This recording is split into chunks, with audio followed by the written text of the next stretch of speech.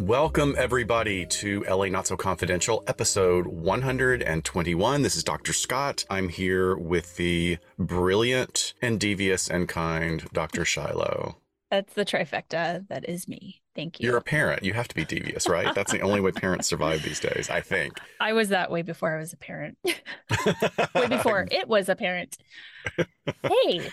Hey, how are you? So good. I'm doing good. I went to my first small group gathering Christmas party last night with a group of people that we all used to get together pre-COVID, like a couple of times a year. Yep. So this was the first time I'd seen people in 3 years. And now everybody was really careful and the windows were open and everybody's double, triple vaxxed and boosted. But now we're all like, okay, was it a spreader event? Let's God. hope not. I hope not. Right. But I hope it's not important either. to see those folks again, for sure. But hey, folks, if you are downloading this episode and listening on the day of its release, this is particularly pertinent to what is happening tonight. Yep. I mean, we're recording ahead of time, but you're listening to it today, so it's happening tonight. Tonight, Dr. Shiloh and I will be at Friend Bar in Silver Lake, Los Angeles, California. Silver Lake is a neighborhood, with the unbelievable Bob Ruff and Janet Varney for a live event discussing the current season of Truth and Justice. Now, both Dr. Shiloh and I have guested on Truth and Justice a handful of times for our perspective on specific aspects of behaviors within several of the players involved in this ever unfolding Pinyon Pines murder case, which is every time I turn around, because I get behind on a handful of episodes and I come back and I'm like, what the hell's going on? It's crazy. I can't wait to listen to the one that dropped today, the day that we're recording. I think it's going to be a big one. And I continue to be floored by the amount of information that Bob and Janet and Zach have discovered. Their professionalism, their humor, their absolute doggedness about it has just been so crazy good. And of course, their professionalism is just top notch. So please catch up on their show. And if you're in the LA area, please join us tonight at Friend Bar in Silver Lake. Yep. Jump on our Instagram. You can go into our link tree and register for your spot. It's free, but we just want to make sure we have a good count of who's going to be there. So we'll stick around to chat with you guys afterwards as well. Okay. Last episode, 120, was our Police Pursuits Revisited episode. This is the second time that Scott and I have decided to take some new information, take a different perspective, and give you an updated version of what's going on with a certain concept. The first time we did it was with Stockholm Syndrome, which was like 2 episodes apart because we found out some new data pretty quickly. This was 70 episodes apart, something like that, where we decided, hey, we need to talk about this from a different lens, a different perspective, really Absolutely.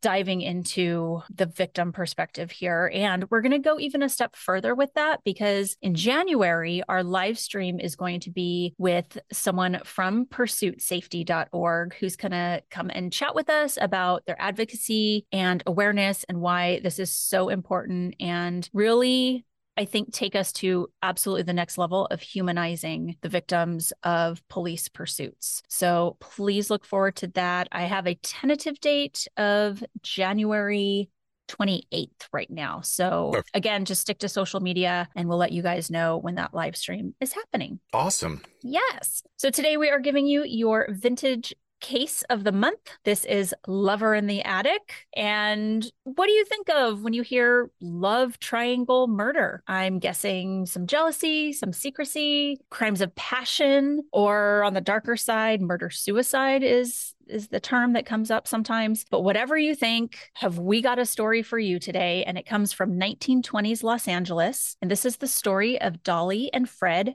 Oosterich. You picked a really good one. While this isn't a widely known case, the more you dive into it, the wilder it gets, because this isn't a love triangle like the show Silk Stockings or something that you'd see on Investigation Discovery, is it? It just gets wild and weird, and actually has some real psych underlying issues that I think, you know, like we say, looking through the lens of history and the lens of misinformation or what we have, I still think it's fascinating as to what might have motivated this. So in a few of our previous episodes, we've used a great anthology of true crime stories in a book that was published back in the 50s. And we're going to be quoting a few of those paragraphs throughout this episode. And while the book is no longer in print, you can buy used copies online, or it's likely available through your public library. I really encourage you to check it out if you get a chance, because the way it's written written, you hear that 1940s narrator in your head as you're reading it. It's wonderful. So we'll be posting the name and the ISBN number in our show notes. Very good. And yes, even though this is wacky and weird, we still have to consider that we're talking about murder, we're talking about gun violence as we get into this story. And I just think it's going to be interesting from so many angles. And like you said, we do find that a lot gets lost to history, including this publication you're talking about. But fortunately, we have a good deal of resources that helped us shape the case today. Well, thanks for pointing that out, because you pulled all of the newspaper.com information, which means that the names that are printed or what are coming from legal records from the time. The adaptation that I read in this true crime book is exactly the same story. And each of the characters has almost like anagram names where they've taken the people's middle names and they've done like a version of it for their first name, or they've done something completely different. So I don't know if when it was published, I guess one of our main characters was still alive and they wanted to maybe avoid getting sued. Not really sure, but both are worth reading or looking into if you're interested in it. So our story starts in Milwaukee, Wisconsin after the turn of the century. Walburga Osterich, also known as Dolly, was a housewife in her early 30s, and she was married to the owner of a Milwaukee apron factory, and his name was Fred Osterich. Fred was very successful, a very hardworking businessman, but with that came very long hours away from home, and unfortunately, in hand with it, a hard drinking lifestyle. So he's working long hours, then he's heading to the bar or he's heading home and knocking a few back. Dolly had previously worked at the factory, and she was reported to be very pretty and that she had a sunny disposition. And don't you know that's always foreboding when somebody is described as having a sunny disposition? Did she light up a room? You must light up a room, right? If you light up a room, you're going to be a victim. If you have a sunny disposition, you're going to be an axe murderer or something, right? So she was really the yin to his yang. He's gruff-natured, rubbed people the wrong way, and Dolly apparently was a master at smoothing things over. And generally their marriage was happy enough, but the couple did lose their only child, Raymond, in 1910, just before his 10th birthday. Raymond's death was unexpected, and as is common after the death of the child, the couple was really never the same. So this is an interesting phenomenon that I just want to do a very quick like sidebar psychobabble about is, I think one would think after a couple suffers the loss of a child that there would be sort of this trauma bonding on top of the bond that a married couple already has, in that they could probably only understand it like the other person does. But we don't actually see that. We see that a large number of couples divorce after a child dies. Yeah. What do we know about this? Well, there is research. And of course, losing a child for any parent, well, the vast majority of parents is going to be a specific kind of trauma that's really, it's unlike any other kind of loss. And like I said, like the vast majority of parents' lives are going to be irrevocably altered. I think that the actual emotional ramifications associated with child loss can really trigger a wide range of psychological and physiological problems that can differ in people in severity and chronicity based on their own upbringing, their own resilience. The expected symptoms are going to include depression, anxiety, but even cognitive and physical issues. And these symptoms can then even be related to stress that then manifests as marital problems, increasing the risk for suicide, and interestingly enough, the experience of psychosomatic but very challenging physical pain, and of course guilt. But the physical pain thing is very interesting. It's not necessarily integral to this story, but the idea that someone is experiencing so much stress and depression and anxiety that it starts manifesting in their body as inflammation and pain. I think that's fascinating. Yeah. And then you essentially have two people kind of having these horrible traumatic experiences together. So it kind of doesn't leave room for one to comfort the other in a very simplistic way. Yeah. And I think historically, we're looking in the 1920s when certainly the idea of talking it out was not a thing. That's a relatively new development. And that is actually in the therapy room. When a couple has experienced a trauma, if you can't get them to talk about it with each other, there's not a lot of hope for the relationship. It's likely going to have some problems. But it's not that they're actively being dicks to each other. It's that they just don't know how to communicate it, because everybody's pain is their own specific pain. And you want your partner to get it. It's like, you're the parent to my child as well. Why don't you get this in the way that I'm experiencing it? But that's not the way it works. Right. So one thing that's really significant significant about all of these symptoms is that they can persist for a very long time after the child's death, generally more so than other family members. So if you lose a sibling, that's a terrible loss. If you lose a parent, that's a terrible loss. But a child's death statistically lasts a lot longer for people than other family members. And because of the severity and the length of the expression, those symptoms can also lead to diagnosable psychiatric conditions. We call it complicated grief. And complicated grief disorder, interestingly, includes many symptoms that are similar to post-traumatic stress disorder. Bereaved parents have worse self-rated health and more negative affect than non-bereaved parents. So one of the things that's really interesting is how any strong emotion can cause the expression of what we call defense mechanisms. So defense mechanisms are the way that we behave or think in order to defend ourselves emotionally and psychologically from trauma or adverse events. It's sort of like this set of mental gymnastics, we love that term here, that we do on ourselves, generally in an unconscious manner, in order to deal with or to distance ourselves from the full awareness of difficult thoughts, difficult feelings, and problematic behaviors. So we categorize defense mechanisms in terms of how primitive they are. And what's really interesting is that the more primitive a defense mechanism is, the more it is subject to the law of diminishing returns, meaning it works over the short term, but not so well in the long term. Then some common defense mechanisms are denial, acting out, repression, but the one that I think fits here is displacement. So displacement is when we redirect the thoughts or feelings or impulses that we have towards a specific person or a situation or an object and move it to another object or person or situation. And many times we think of displacement as when disempowered people take out their anger on others. Like a guy gets yelled at by his boss at work, so he goes home and he yells at his wife, and then the wife yells at the kid and the kid kicks the dog. Instead of taking care of the anger on the most base level. But it can emerge when a person is really overwhelmed with so many emotions that there has to be an outlet. So that was a really long-winded way. It was not a short sidebar. Thank you for hoping that it was. Damn it. Thank you guys for sticking through. But the loss of a child gets very mixed up in the drive to nurture and to have one's sexual and physical needs met. It gets very complicated. So perhaps even in the sense of creating a sense of control in the environment for the bereaving parent.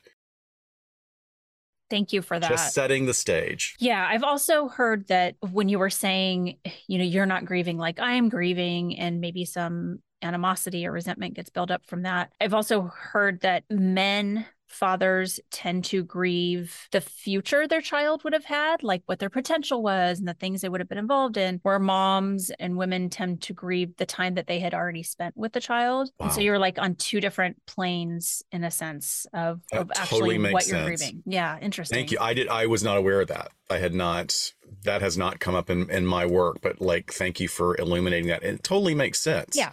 Well, so for Dolly and Fred, time marches on. And in 1913, Dolly one day found that her sewing machine wasn't working. So she's very frustrated. She contacts Fred, who's at work, to vent to him. And he says he'll send someone over to look at it, repair it. And the young man that shows up to fix it was 17-year-old Otto Sandhuber. Okay, so this is where it gets wild in comparing our source material, because the book that I have lays out this entire story and scenario, but uses different names with some similarities. In this telling, the characters are Dottie and Bert Wahlberger, and that the paint and varnish salesperson sent his assistant, Gus, who was described as a wisp of a fellow, barely 100 pounds in weight, his pale complexion, receding chin, and generally pathetic expression that lent him a certain engaging air of wistfulness. Wow. Okay. I get a vision of who this boy is. Yeah. And okay, well, maybe it was actually a Wahlburgers restaurant in Wisconsin with young Marky Mark showing up. The ancestors of the Wahlbergs. Yeah. Well, we're going to stick with Fred and Dottie just to not confuse folks, and Otto as the boy, and as reported in newspaper accounts. So there are reports that Dolly likely figured that Fred would send Otto since he worked at the factory, and because, as the story goes, Dolly answered the door wearing only a robe and stockings, for sure. So this kicks off a bizarre love affair that would last a decade. And although Dr. Scott's book didn't mention it, the age of consent in Wisconsin at the time and currently is 16. Dolly really made a statement about what she wanted in a relationship. She couldn't have chosen someone who was more physically different than her husband. this wispy boy. So at the beginning, Dolly and Otto conducted their clandestine relationship in the expected manner. They met in hotels to continue their tryst, but after a while, meeting outside the home became challenging and expensive. So the two began having sex in the Osterreich's bed. It was not long, though, before the neighbors began asking about the man who'd been hanging around at all hours while Fred was away. Dolly came up with the story that Otto was her, quote, vagabond half-brother. But even with the excuses, the two lovers were more and more indiscreet, and it was not long before Fred discovered their affair. When Dolly was confronted by her husband, she vowed to end the relationship. So that's another place where the stories seem to take different routes. In the sources that I have, Fred hires a private detective who reports back to him that he's observed Dottie and Otto taking nightly long walks in the moonlight. And the detective reports to Fred that Dottie and Otto are taking a train together to Chicago for a trip, like a little honeymoon trip for themselves. So Fred and the private investigator booked the next train out to catch them, but they were unsuccessful. So when everybody's gotten back home and Dottie has returned the following week, she reportedly turned to Fred and said, "You're a couple of bum detectives. I fooled you." So we're getting, I can see that happening, but we're also kind of getting a sense that maybe the author for my book was really trying to create like a more lascivious tone to the story. For sure. So Dolly coolly suggested a divorce, but Fred refused, saying, "Why should I? I'd just be giving my money to that shrimp."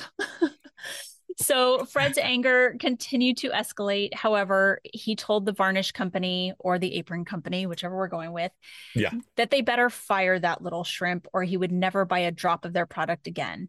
And he told Dottie that if he saw Otto again, he would break every bone in his body. But she had a better idea. Instead of severing ties with Otto or leaving her husband, she opted to keep both men in her life. She convinced Otto to quit his job and move into the attic of the home she shared with her husband. So she gets to keep Otto around, and he now will never be seen coming or going because he lives inside the home. So Otto does quit his job, and he virtually has no family. So he begins to spend all of his time, the time he's not boinking Dolly, of course, in his hideaway within the house. The attic was this really small space that contained little more than a cot, a bucket, and scores of books. So it's like the beginning of Harry Potter, only creepier. Yes. Much creepier. He keeps himself busy working on writing pulp fiction stories that he hopes to have published one day. And the Los Angeles Times even reported, quote, "At night, he read mysteries by candlelight and wrote stories of adventures and lust.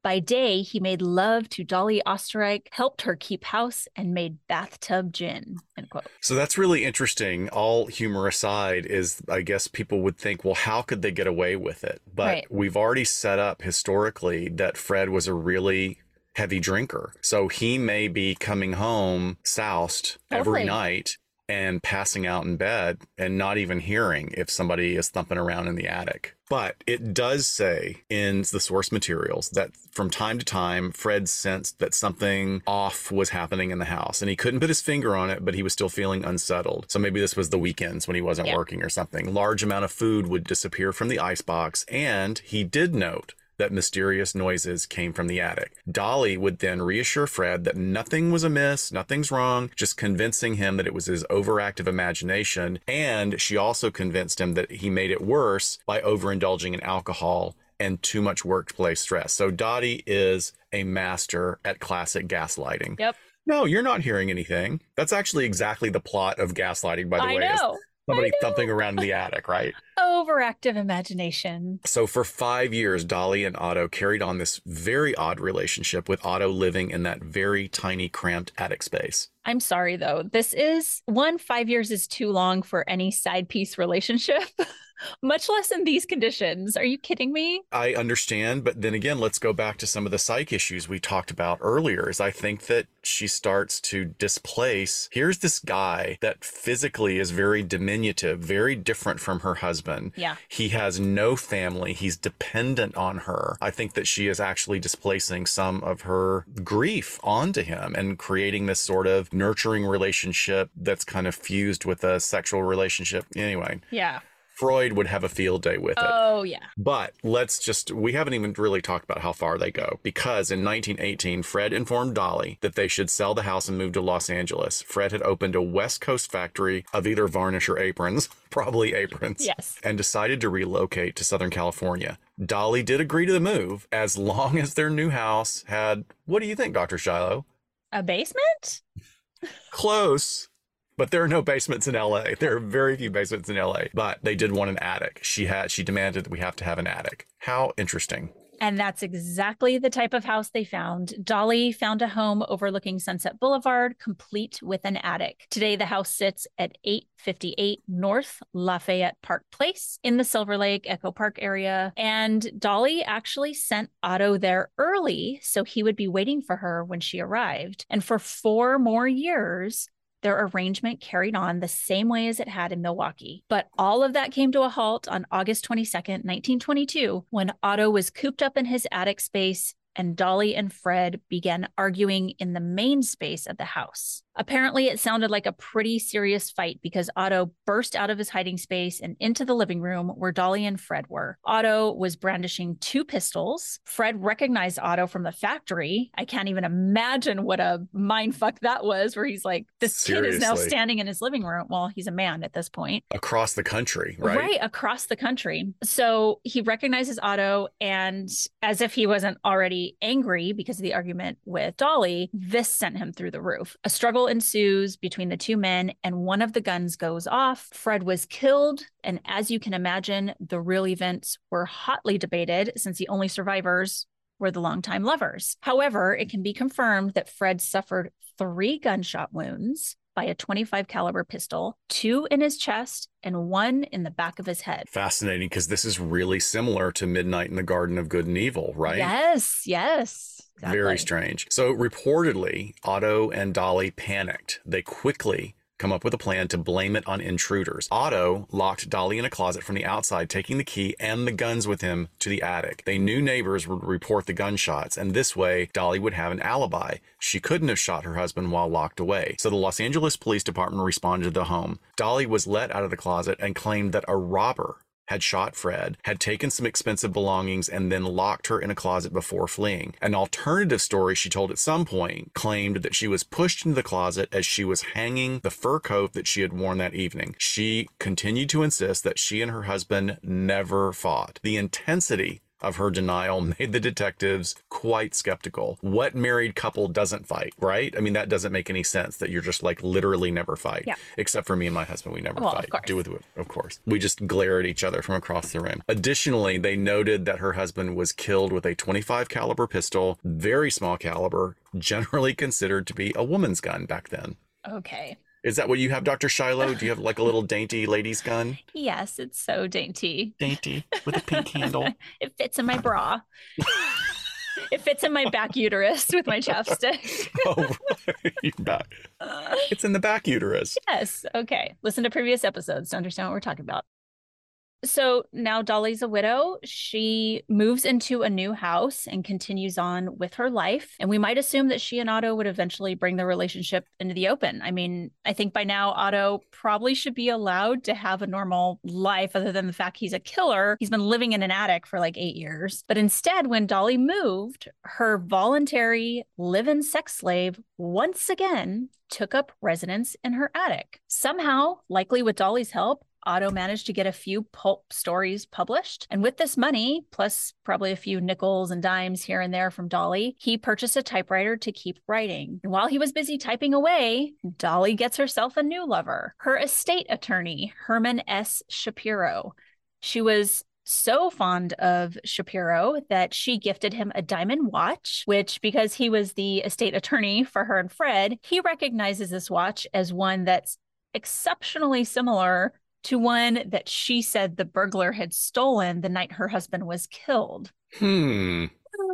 So she explains, oh, yeah. I actually just found that later under a window seat cushion because that's where we keep our diamond watches. It's interesting how she chooses her new partner because very conveniently, Shapiro spent long hours away from their shared home due to his profession. So enter Roy Klum, another lover to keep Dolly occupied, though it seems that Dolly had a secondary use for Clum. She used him to help her get rid of the guns used to shoot Fred. She played on feigned trauma, telling Clum that she needed him to ditch the gun because it resembled the burglar's gun and it activated her. Plus, she said that she didn't want to get into trouble. So Clum took the pistol and tossed it right into a very famous LA iconic place, the La Brea Tar Pits. Yes. You're not going to be getting it back after it goes into the tar pits. You would think, but explain what the tar pits are, though, first. So the La Brea Tar Pits are a very famous museum and space here in LA. It's iconic. It's a tourist spot. It also has a great park that people take their kids to, but it's also an active paleontological research site right in the middle of LA.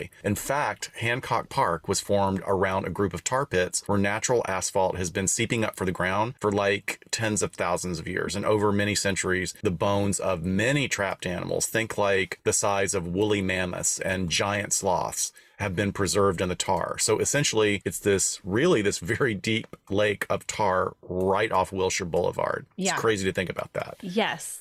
So did they find the gun? Well, we'll get to that. Okay. So Dolly also got the other gun to disappear because remember, Otto had 2 pistols that night. She ended up sweet talking a neighbor of hers into burying it on his property. That's not suspicious. But really, at this point, things start to fall apart for Dolly. Dolly eventually broke up with Clum. And what did he do? He went to the police with the story about tossing the gun into the La Brea tar pits. And they actually were able to get it out. So wow. I'm guessing he didn't toss it that deep in. Maybe it was at the shoreline or something, because that would have been crazy. But she then has a falling out with Shapiro, the attorney lover, and he ends up telling the police that Dolly actually did inform him about Otto's involvement in Fred's murder. So he tells the police about that. Dolly gets taken into custody on July 12th, 1923. Her neighbor, seeing, the gig is up, he digs up the other gun and takes it to the cops. So you have like all of these men turning on her with what they know. It's all falling apart. Yeah, it's all falling apart, all the stories, all the evidence. However, in the end, because both of the weapons were so corroded, they could not be tied to Dolly in any way. So they really just have these firsthand accounts from the witnesses. So she eventually dropped her story of the unknown assailants and tells the police about the actual events of the night of the murder. She says that she and Fred had argued. Otto overheard the spat and feared that Fred would hurt Dolly. So he rushed out of the attic to defend her and shot Fred. So really, she's putting this all squarely on Otto. Otto actually remained at large for 8 years after he murdered Fred. And at some point, it's unclear when, because of all these different reports, Shapiro might have found out about him and told him to get lost. He left the attic and he moved to Canada and changed his name to Walter Klein, reportedly, and then married another woman before, again, returning back to Los Angeles. So 8 years after the death of her husband, Dolly was charged with conspiracy to commit murder. Otto was arrested and confessed and told the police the entire story. Now, his story was that he had an overpowering love for Dolly, and he explained he even believed that Dolly was actually going to be killed in that moment and that he shot Fred to protect her. He took officers to the house and showed them where exactly he hid in the attic. He was charged with murder, and later, when the case progressed to trial, he recanted that story and the charges were dropped due to the statute of limitation issues at the time. All charges against Dolly were dropped as well. She was 53 at the time of Fred's death, and I just want to note here, there's some sources that refer to a trial or trials. And I think from reviewing the articles at the time that this was the coroner's inquest. So if you'll remember, I think some of our other vintage stories talk about this. Since there's a dead person, in this case, a murder, and I think in some others, we've just seen it with like dead body cases, they don't know the cause of death, that they have these coroner inquests that very much are like a trial, almost like a preliminary hearing these days, where they would kind of put forth evidence, put witnesses on the stand and just see what they have, if there's enough to move forward. So this probably even occurred before Dolly and Otto were arrested. It also seems that Dolly went to trial on the conspiracy charge, but walked free after a hung jury, because I have found that information in the records as well. And interestingly, she was represented by famed Hollywood attorney Jerry Geisler. So he represented everyone back in the day. He's also the one that got George Hodel off on the incest case against his daughter. So the trial, or the case became known as the Batman case because Otto had been kept in a secluded cave-like attic. So all the big headlines are splashed with Batman lover. Yeah, Batman attic lover. And as with many true crime stories of the times, the media really just had a field day with this one. Dolly is painted as this lusty femme fatale with an insatiable sexual appetite. You know, she's parading a string of lovers through her home for years. You can just imagine how this was covered left and right by the LA media. Yeah, so again, like we've said before, it's really hard to piece through, even with newspapers.com, which is supposed to be, we want to, or we expect that newspapers from that time are going to be maybe even somewhat more legit than the media is today, but there is no guarantee that that is actually factual. The articles from the time really do try and paint her as a, you know, tantalizing Black Widow lover. And after years of these lurid headlines and beating the charges, Dolly's actually left a very wealthy woman, and no one actually serves jail time for the murder of Fred Oesterreich. So after all this time, after all the drama, finding weapons, bodies, inquests, nobody serves any time for it. Yeah, she dies in 1961 at the age of 75, less than 2 weeks, actually, after marrying her second husband and 30-year companion, Ray Herbert Hedrick. Wait, that would be her third, right? So husband and then Shapiro. No, she didn't marry Shapiro. Oh, she didn't marry him. No, okay. No. So, and we really have no idea what happened to Otto. Maybe he went back to Canada. If he knows what's good for him, he probably skipped back up there. Probably. I mean, 20 years after all these events take place, the little delivery man did make a full confession, which of course he then repudiated during the other trial that followed. But under cross-examination, he told substantially the same story that he had previously given in his confession, so we can follow that. And here's what is quoted from the book, and the names are different. Instead of his name, I guess they rewrote his name as Gus Huberman.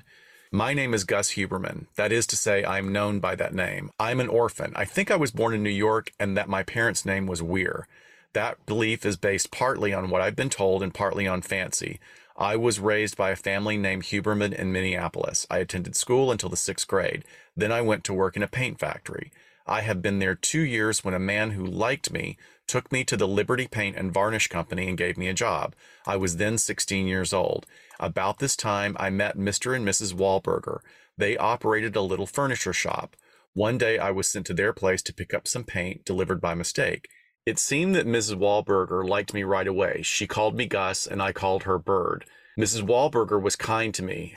After that, I went off into the Wahlberger shop to take orders and deliver them. The Wahlbergers had a son, Raymond, who was at the time about 8 years old. I used to play with him. Then he died. Soon afterwards, I gave up my job and went to St. Louis on a trip with Miss Wahlberger. And when we returned, she said to me, "Now, if my husband catches you, he will kill you." She would not let me go outside the house that day. And the little bed that their son had used was up in the attic. I slept on it. Wow. So there's the timeline is interesting because in this confession, allegedly by this book, he interacted with her 2 years earlier, like 2 years before the child died. Right. Right. Well, and it kind of sounded like when we talked at the top that, you know, she knew Fred would be sending Otto to fix this thing, like kind of set it all up. So, I mean, there really is an impression that she knew him from the factory or that he was like kind of their little fix-it guy. So this makes sense to me. Again, now it's saying furniture shop. So we have all these different types of businesses. I did find a newspaper article from Pasadena Star News after Fred's death, where his brother, who lived in Pasadena, John, was kind of like contesting the will. And it did talk about the apron factory. And yes, that he did open one out here. I'm trying to think of other little things. You know, we talked about the salacious headlines. It looked like it could have been an article from today. There's another one when she was selling the home where Fred was murdered. It was like murder mansion for sale. Wow. You know, it was kind of recounting the story and things like that. So they definitely were putting out tons of articles. I'm sure through time, you know, it got all sort of mishmash together. But yeah, I mean, this story particularly feels the most different, like than the other stories we've done in comparing them to the real articles. So I'm just, she didn't die till 1961. So she definitely would have still been alive. I think it was was it 61 or 71? Yeah, no, you're right. She died in 61 at the age of 75. So yeah, maybe they just had to change things up. Probably. I mean, the more I think about it, like you think in your story, the initial meeting is that her sewing machine is broken, which makes sense that if he works in an apron factory, he would have knowledge of a sewing machine and they send somebody over. Yeah. But maybe that apron factory still was in existence and they didn't want to get sued for writing the chapter in the book. So they make it furniture and varnish and that kind of stuff and paint delivery. But again, the psych issue here kind of expands into other things or other expressions of displacement, which I find fascinating because one of the more common things that can happen in parenting, and I understand that for the most part, parents are doing what they need to do, is when you parentify a child or you try and move a child into a place that they're not supposed to be. Like you make, sometimes if a spouse is having problems with their spouse, they will take the male or the female child and make them sort of an ersatz spouse. Not in a sexual way. Right. Sometimes horribly in a sexual way. Yep. Thankfully, that's very rare. But to sort of share your marital frustrations with your preteen son or your preteen daughter is never appropriate. Right. And that's another example of displacement of emotional need. Yeah. So anyway. Well, and, they perhaps in that book had to change things up for certain reasons. Right. But pop culture has embraced this strange tale because there's 2 films made about it. 2? 2. So there's The Bliss of Mrs. Blossom, released in 1968, and has Shirley MacLaine playing the role of a wife with a broken sewing machine and explores the comedic side of the love triangle. I wonder how well that one ages. We'll have to look that up and see if there's a murder involved. And then in a more modern retelling of the tale, the 1995 film The Man in the Attic features Neil Patrick Harris playing the role of the locked up lover. That was actually very controversial at the at think was it a TV movie? It might have been a TV movie. No idea, but I want to go back. But if anybody who's listening, let's do this for Neil Patrick Harris. If you run into him, just say, "I loved you" in The Man in the Attic. Oh my gosh. Compliment him on some obscure film that he did when he was so young. That would be hilarious. That would be hilarious. And then let him know that we talked about it on LA Not So Confidential. Yes. Get us some exposure, folks. We appreciate it. Maybe he'll invite us to the Magic Castle. Oh, that would be great to go again. All right. Well, there's your vintage episode. Interesting.